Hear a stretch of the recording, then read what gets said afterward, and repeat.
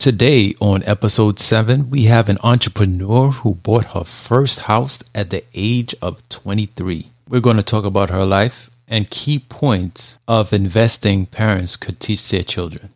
Dad, hurry up and turn on the music.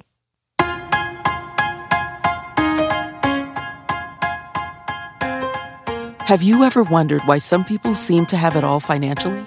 Do well-off parents simply hand their children money? Or is there more to this wealth thing? Welcome to Raising Financial Freedom, the podcast. We are here to talk about everything you never knew to teach your children when it comes to starting their financial future. The principles behind wealth and methods that are out there to teach your child about personal financial freedom. There is no real trick to earning other than learning. We are here to discuss, teach, and grow with you. Raising Financial Freedom, the podcast, with your host and concerned parent, Eric Yard. Let us get right into today's show. I would like to welcome the Millennial Money Woman, Fiona, to Raising Financial Freedom.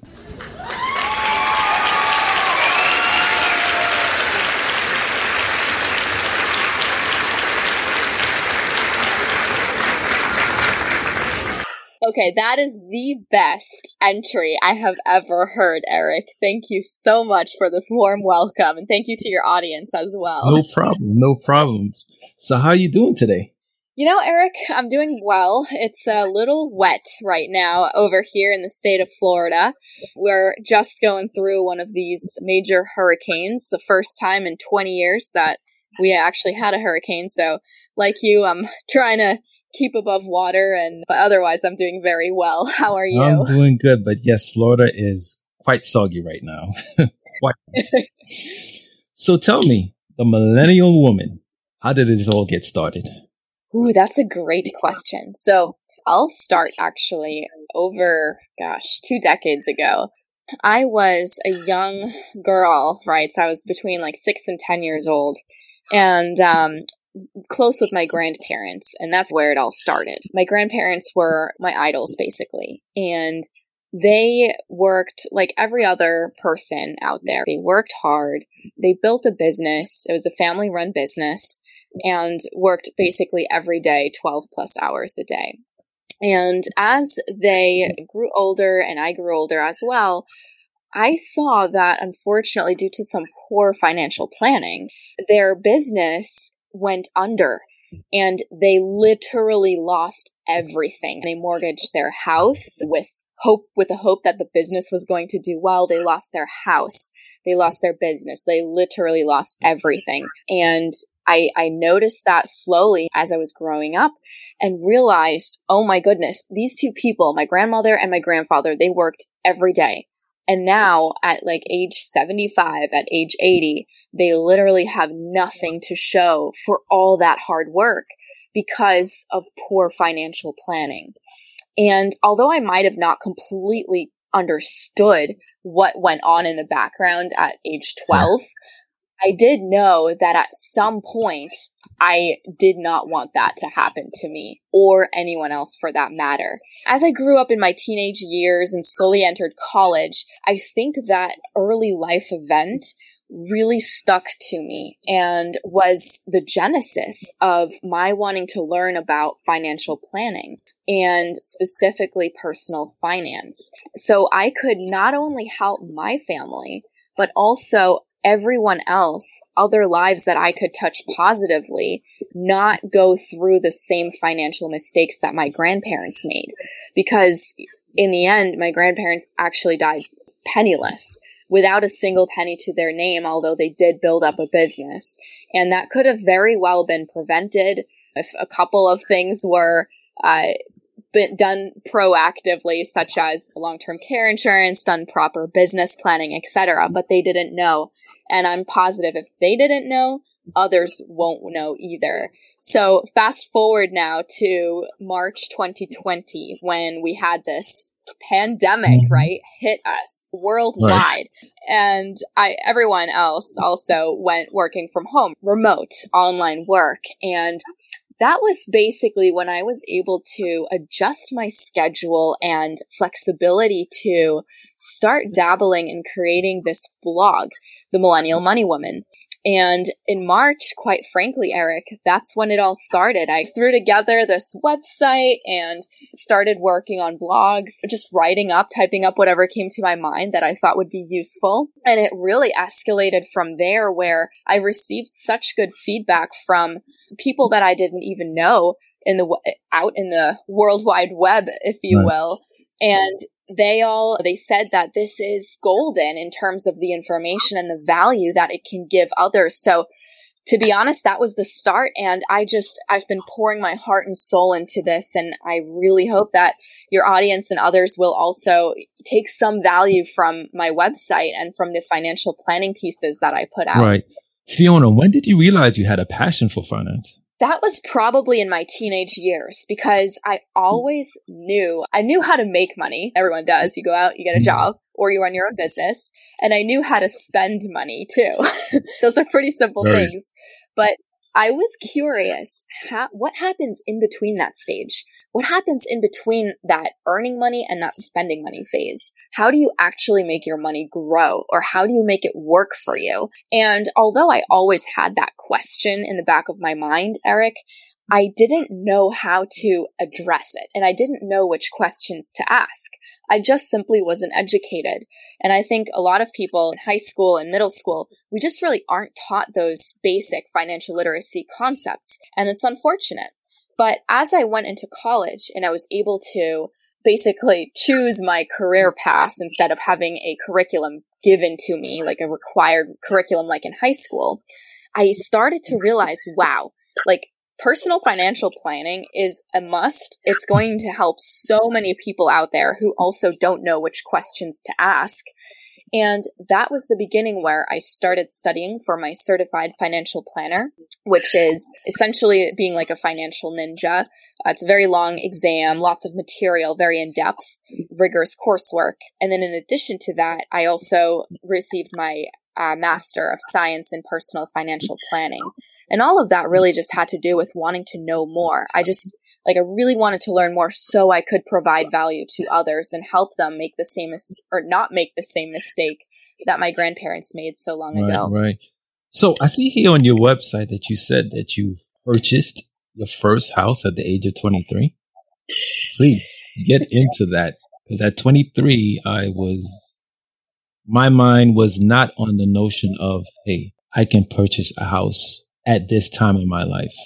And a lot of other people, I believe, is also the same way. So how did you do this? Love to go into it, Eric. I get asked this quite a few times too. So definitely.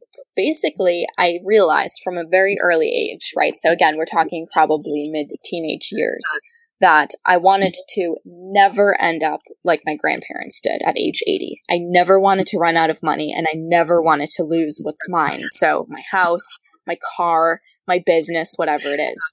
So from an early age, I think that event was so far ingrained in me, in my very being, that I really never spent money. I earned it. I was able to invest it from a very early age, but I always curbed my spending. And I think as we go into college, for example, at age 18, or most of us go into college at age 18, I think a lot of us are taught at age 18, the undergraduate years, those are the best 4 years in your life. You only live once. You want to make sure you enjoy it as much as you can. And for me, it was a little different.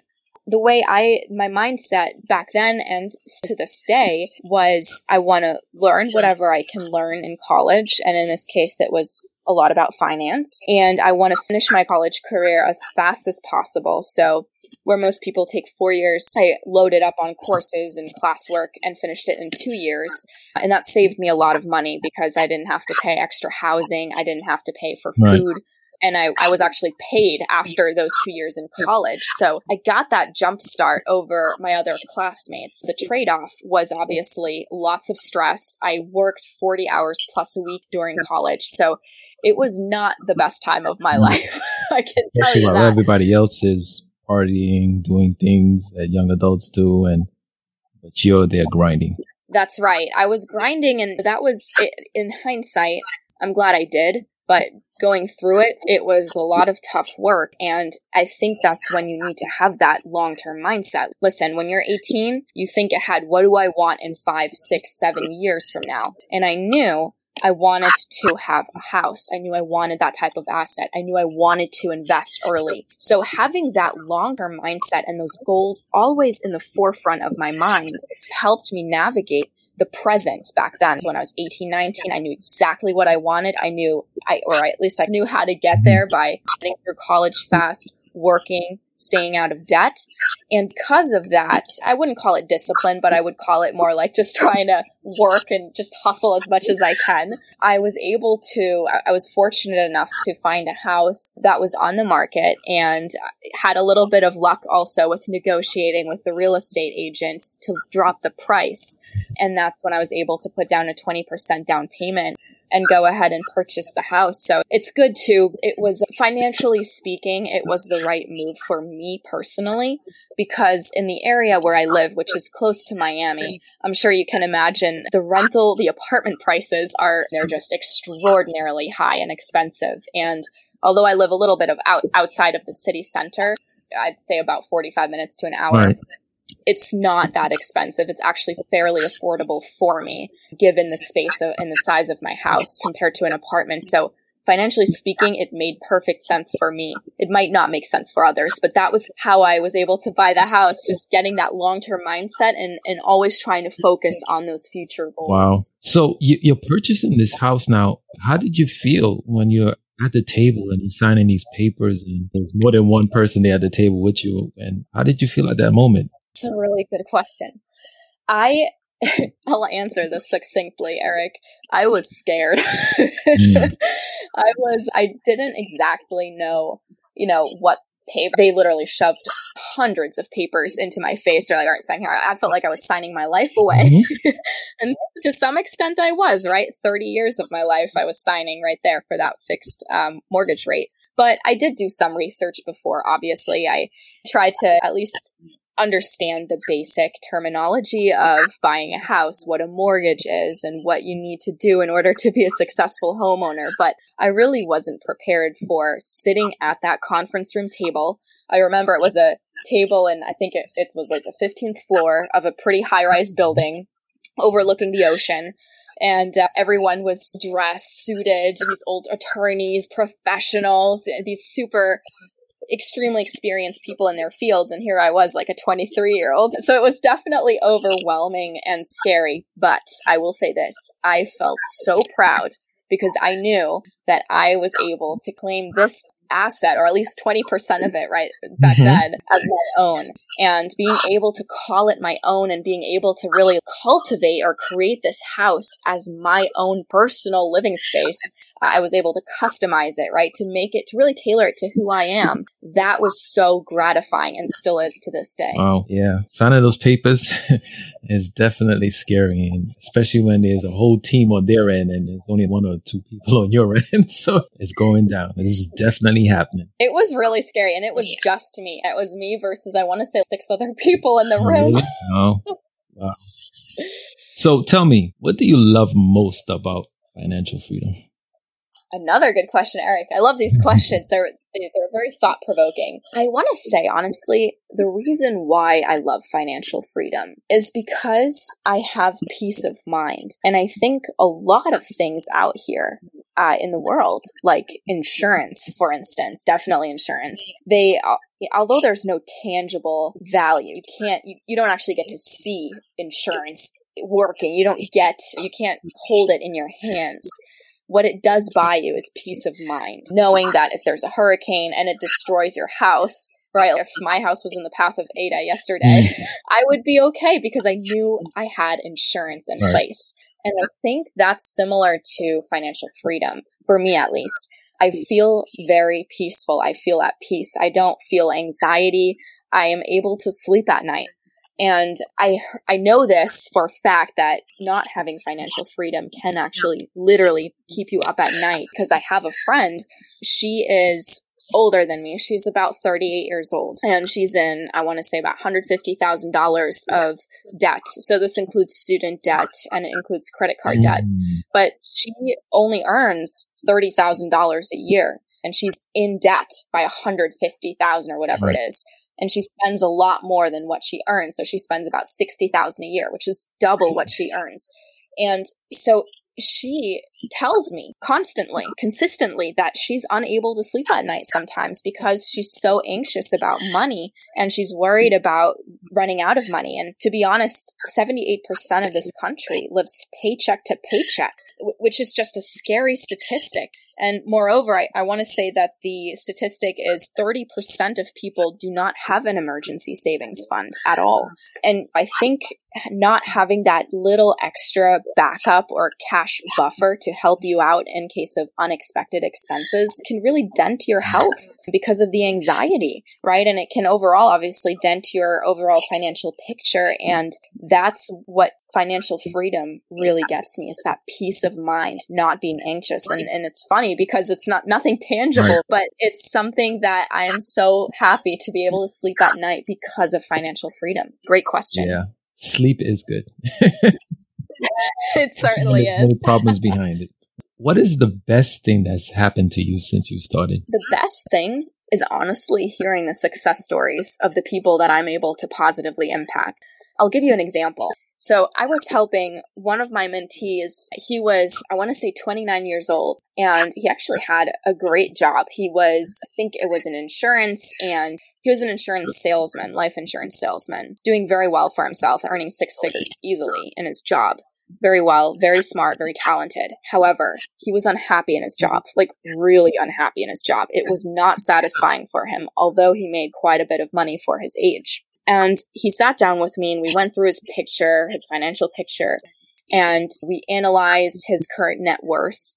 And a net worth, for those of you who are wondering, is basically what you own, right? Your assets minus your liabilities. So what you owe. And his net worth for 29 was positive. So that means he owned more than what he owed. And that was a good thing because we figured out how to transition him slowly out of his six-figure paying job and start his own business. We went through the pro formas for his business, like the projections, how much would he be earning, how can we improve his marketing, his business marketing outreach, etc. And there was a point where he was actually earning the same, if not more, than his current full-time job. And that was the point when we transitioned him over to his new business. And it was a marketing business, and he just loves it. I receive probably quarterly calls from him, so once every 3 or 4 months. And the first time he called me, well, I'm never going to forget this, Eric. He called me, and he was this 29, 30-year-old by then, in tears, literally in tears, thanking me for giving him a second chance, basically, at starting his own business. It was just the fact that I'm able to help these people, right, positively and accomplish their goals. His goal was to build his own business. And just hearing that is so overwhelming and gratifying too, obviously. And yeah, that was probably one of the best calls that I ever had. And I get those calls, though, often from the people that I'm able to help. And that in and of itself is just so worth doing what I do. I know when that call came in, and after that call, it just sat with you the whole day. Oh yeah, with a big smile on my face. It's so incredible. You know that you're making a positive change in someone's life. And that's what I love about this. So if you had to do it all over again, what is the first thing you would do? I would actually change something. I would actually tell myself that you remember how I said I really enjoyed, or I really wanted to make sure I don't run out of money? What I ended up doing was I actually saved a lot of money, but I never actually started the investing journey until I was like 18, 19, 20, which is still early. But I wish I had started much earlier, 15 years old. I always saved money from birthday gifts or Christmas or other holiday gifts. And I put that in my savings account, which is good. Obviously, I'm not spending the money. However, I wish I would have invested that money from an early age on. And obviously I am now, but that's something I hope that I'm able to pass on to your audience as well, which is simply to start investing as early as possible. Even if it's just $5 or $10, that's fine. Start investing as early as possible. And once I started, realizing the power of investing early because of compounding interest, I ended up asking some people, they get actual tangible gifts for birthdays or holidays. What I ended up doing is I asked for if someone was going to give me some gift, maybe change that into an actual dollar value so I could invest that money. And I think foregoing on those physical gifts, which would depreciate in value and you'd probably not use them anyway in the future, I was able to invest that cash. And I'm glad I was able to do that later down the road, though, but I wish I did that earlier. So that's one thing I wish I would have done. And hope your audience, whoever's listening, starts investing if you haven't already done now. On that note, what are some of the things you think a child should be taught about money? Great idea. I think if I could be back at 6 or 7 years old, I wish that I was taught more about chores. Chores, I think, are important. However, the fact if a parent, for example, assigns a dollar value to each chore, and the child is able to see, okay, if I put in X amount of effort, I receive X amount of money. And typically the two would be correlated, right? Directly correlated. So that means if you put in more effort into a specific chore, you would naturally get a little bit more money. Now, if that's 25 cents, 50 cents, whatever it is. But the point is, the child begins to realize the true meaning of a dollar or the true meaning of 50 cents because it takes time and it takes effort and energy. And although I had to do my chores regularly, I never really understood the value of a dollar. And I didn't understand the amount of time that it took. And I think if I understood that earlier, I would have been able to convert prices into time. So that's something I also try to recommend my mentees to think. For example, if you go out shopping and you see $100 pair of shoes, instead of thinking of, oh, it's $100, I think about it in time. Okay, if I earn $10 an hour, that's actually costing me 10 hours of my life for a pair of shoes. That if I think about it that way, I'm much less likely to buy that pair of shoes because I'm like, man, this is a lot. This is a big chunk of my life. And the fact is, these shoes are probably not going to last 10 hours of continuous walking. Right. So I wish, I really wish I would have been able to be exposed more to small jobs where I would have been able to truly appreciate the value of a dollar, because back then, I'm sure other children out there too, they think that money is maybe growing on trees or maybe always available, and they don't really realize the value of some things. So that would definitely be my one thing that I wish I could change and improve. Okay. So what is the first asset a child should be groomed to go after? Ooh, that's a good question. The first asset, I would say, so assets are anything that you own. I would say, quite frankly, an investment account. Just setting up a child with a regular or with an individual investment account at any of the larger brokerage firms like Vanguard, Charles Schwab, Ameritrade. There's so many out there, and they're low cost too. They don't cost a lot of money. And I think when you're a child, being able to not only teach them the value of a dollar, but also trying to ingrain the fact that investing from an early age is important, I would go after that because, again, an investment account could be considered an asset because it's something that child owns. Maybe a parent might have to help if the child is a minor, so under 18 years old. Typically, a parent might have to help set up the account because I think most institutions don't allow just minors to sign up. However, if a parent really helps guide a child through that and exposes that child to what an investment account actually looks like, where you can type in the ticker symbol to buy a stock and where you can type in a ticker symbol to trade and sell a stock, I think just giving them that early exposure will make the child more comfortable as the child grows up and becomes a young adult or a young professional. And the reason why I say that exposure is important, especially at a young age, is because humans in general, I think it's their nature to shy away from things that we don't really know. And the younger you are, obviously, the more you're familiar with something, the more likely you're going to continue doing that down the road. And that's why I say it would probably be good if parents or guardians or whoever expose their kids to those investment accounts and really help the kids and guide them to invest, money, cash, whatever it is that they get for birthdays, for example, or even small jobs or chores. So why are they guiding them? What are some of the pitfalls a parent should teach their child to avoid about money? Sure. The first thing that comes to my mind is credit cards and the fact that YOLO is out there. So for those of you who don't know what YOLO is, and by the way, I didn't know what that was either like 6 months ago, YOLO means you only live once. And it's funny because I was talking to one of my mentees, actually. She's at the end of her 20s, I think 28 or 29. And she was telling me about YOLO. You only live once.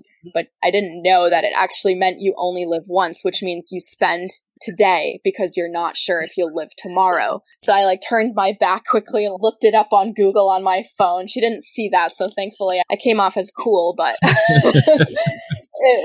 that's what YOLO means. And credit cards, same thing. They go hand in hand, which is why I said them both. And you can basically, I think it's important for parents to remind their kids that although life is short, you do want to have that long-term mindset, as in, don't spend everything today in fear that tomorrow doesn't exist. And a lot of times, kids, they put a lot of debt on their credit cards because credit card spending is really easy. You don't see the physical cash go out of your hands. It's literally just the swipe of a card. And today, even we have Amazon or other online retailers where it's literally just the click of a button. And you don't even see that money leaving your hands, which is psychologically, it's much easier to spend without seeing that physical money leaving. It really is. So I would just suggest to try to show your kids that credit card debt is not a good debt to have because it sometimes has up to 25% interest rate. And that's not something you want to start paying, especially if you just make the minimum payments. And I've seen many people do that. They're like, oh, paying $35 on $1,000 balance in a credit card is no problem. At least I'm paying. And the thing is, they're paying only the interest balance, mainly only the interest balance for the credit card company. They're not actually dipping into what they actually owe, which is that $1,000 or whatever it is. So I think that's a very big misconception. And trying to teach kids from a very early age that credit card debt is not good debt. You want to stay away from it at all costs or pay it off as fast as possible. That would really benefit kids, especially in the long run. Okay. So what is the one hidden pitfall with personal finance that prevents people from succeeding? So I think there are many, but one of the top ones I have seen quite often is people believing that they can, as it relates to their investing, time the market. And a lot of people tell you, even now, it was an election year. So some people were convinced the markets would plummet, convinced. So they went all to cash. Others, 5 years ago, they thought, nope, the markets, they're going to do really well. And they invested everything, but the market was too high. So the fact that they're trying to time the market and essentially beat the market is a common misconception that I think many people fall victim to. And just to give you a little bit of an example, I think if you miss the top 10 days of the market, your portfolio can be down, can be negative 10, 20% at a time versus if you simply stayed invested.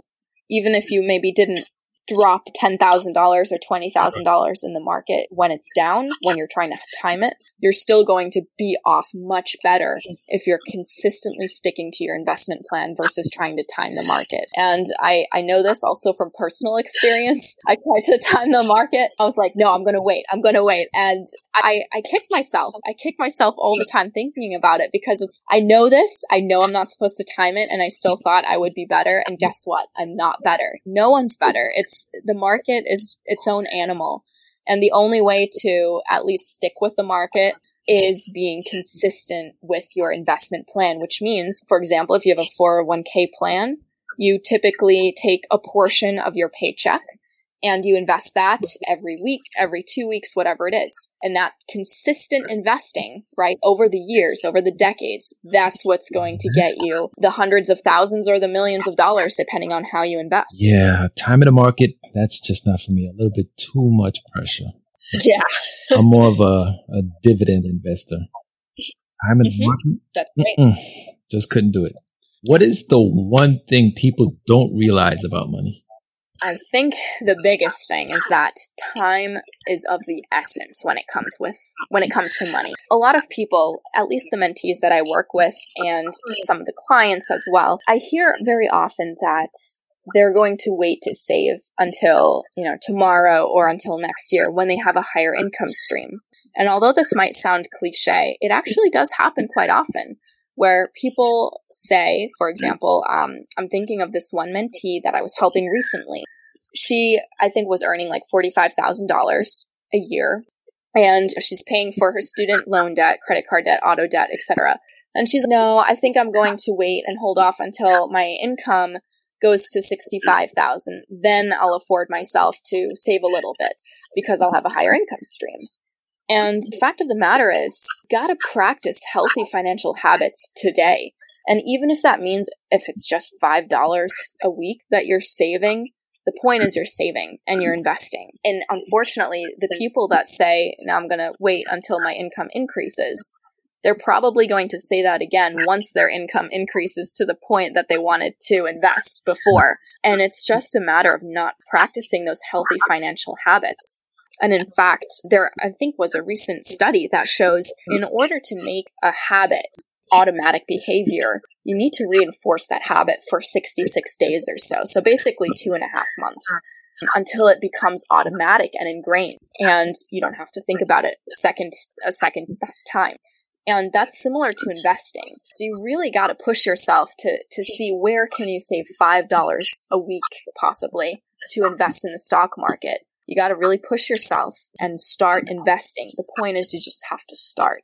And once you start and you continue that investing route, your future self will really thank you because, again, time is of the essence. The more time you have with your money, because your money will grow over time, the interest will compound over time, the more you'll have in your bank account down the road during retirement. And I'd want to say just one thing before I end this thought. I was helping a woman, I think she was 70 or 71 years old. And she was the person that said, I'll invest tomorrow. I'll invest tomorrow. And at 70 years old now, she told me, and this phrase stuck with me, she said, my past is catching up to me. And what she meant by that is that she didn't invest when she was supposed to. And she knew she was supposed to, but she just didn't do it. So her past is catching up to her. And everyone here that's listening, don't let your past catch up to you. Start now. Good point. Good point. On that note, I'll wrap things up. Fiona, tell the listeners, your potential customers, where can they find you, how they could reach you, and everything you have coming out in the future. Yeah, certainly, Eric. I'd love to.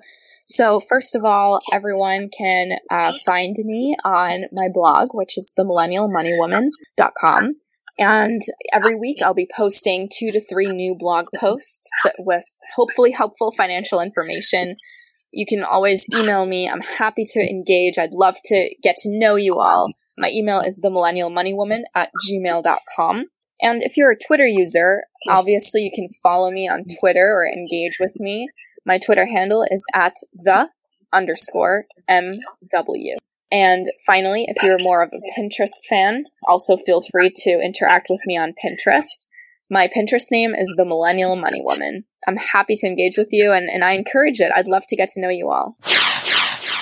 Now, some of the key points you could have taken away from that interview is we all need to watch the time that we are using. We as parents always say, oh yeah, I'll start teaching my son or my daughter about money tomorrow. And then miraculously, it doesn't happen. Oh, I'll do it next week. No, I'll do it next month. And before you know it, they're 18 getting ready to leave your house. So make a conscious effort to make time and sit down with them and teach them a thing or two about money and make it a daily schedule on top of it. Once that time period is gone in their lives, you're not going to get it back. So use it. Set them up for success. Set them up with a good foundation. Another good point I could take out of that interview is that don't set limits on your child's financial future. As you can see with Fiona, at 23, she bought her first house. Why can't that be your child? Why can't it be your son, your daughter? Let them know that it's possible. And if they do want to take that route and get a house real quick, sit down with them, get a plan going, and execute. But don't let them think that because maybe you took a while to get your house, it's going to take them just that same amount of time.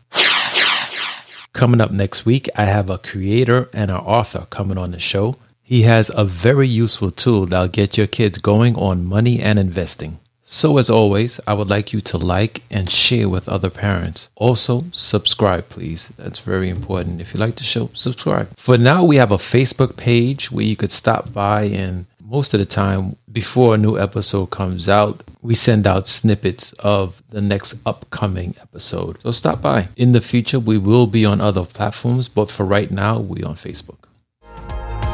We really hope you enjoyed this episode of Raising Financial Freedom, the podcast. Stay connected with us directly through raisingfinancialfreedom.com. You can also join the discussion on social media, which you can also find links on our website. If you would like to speak with us, please send us an email through info@raisingfinancialfreedom.com. And as always, thank you for pushing your mindset towards a better reality. This concludes the most thought-provoking portion of your day. Don't forget to please like and subscribe to stay fully up to date. Until next time, be kind to yourself and each other.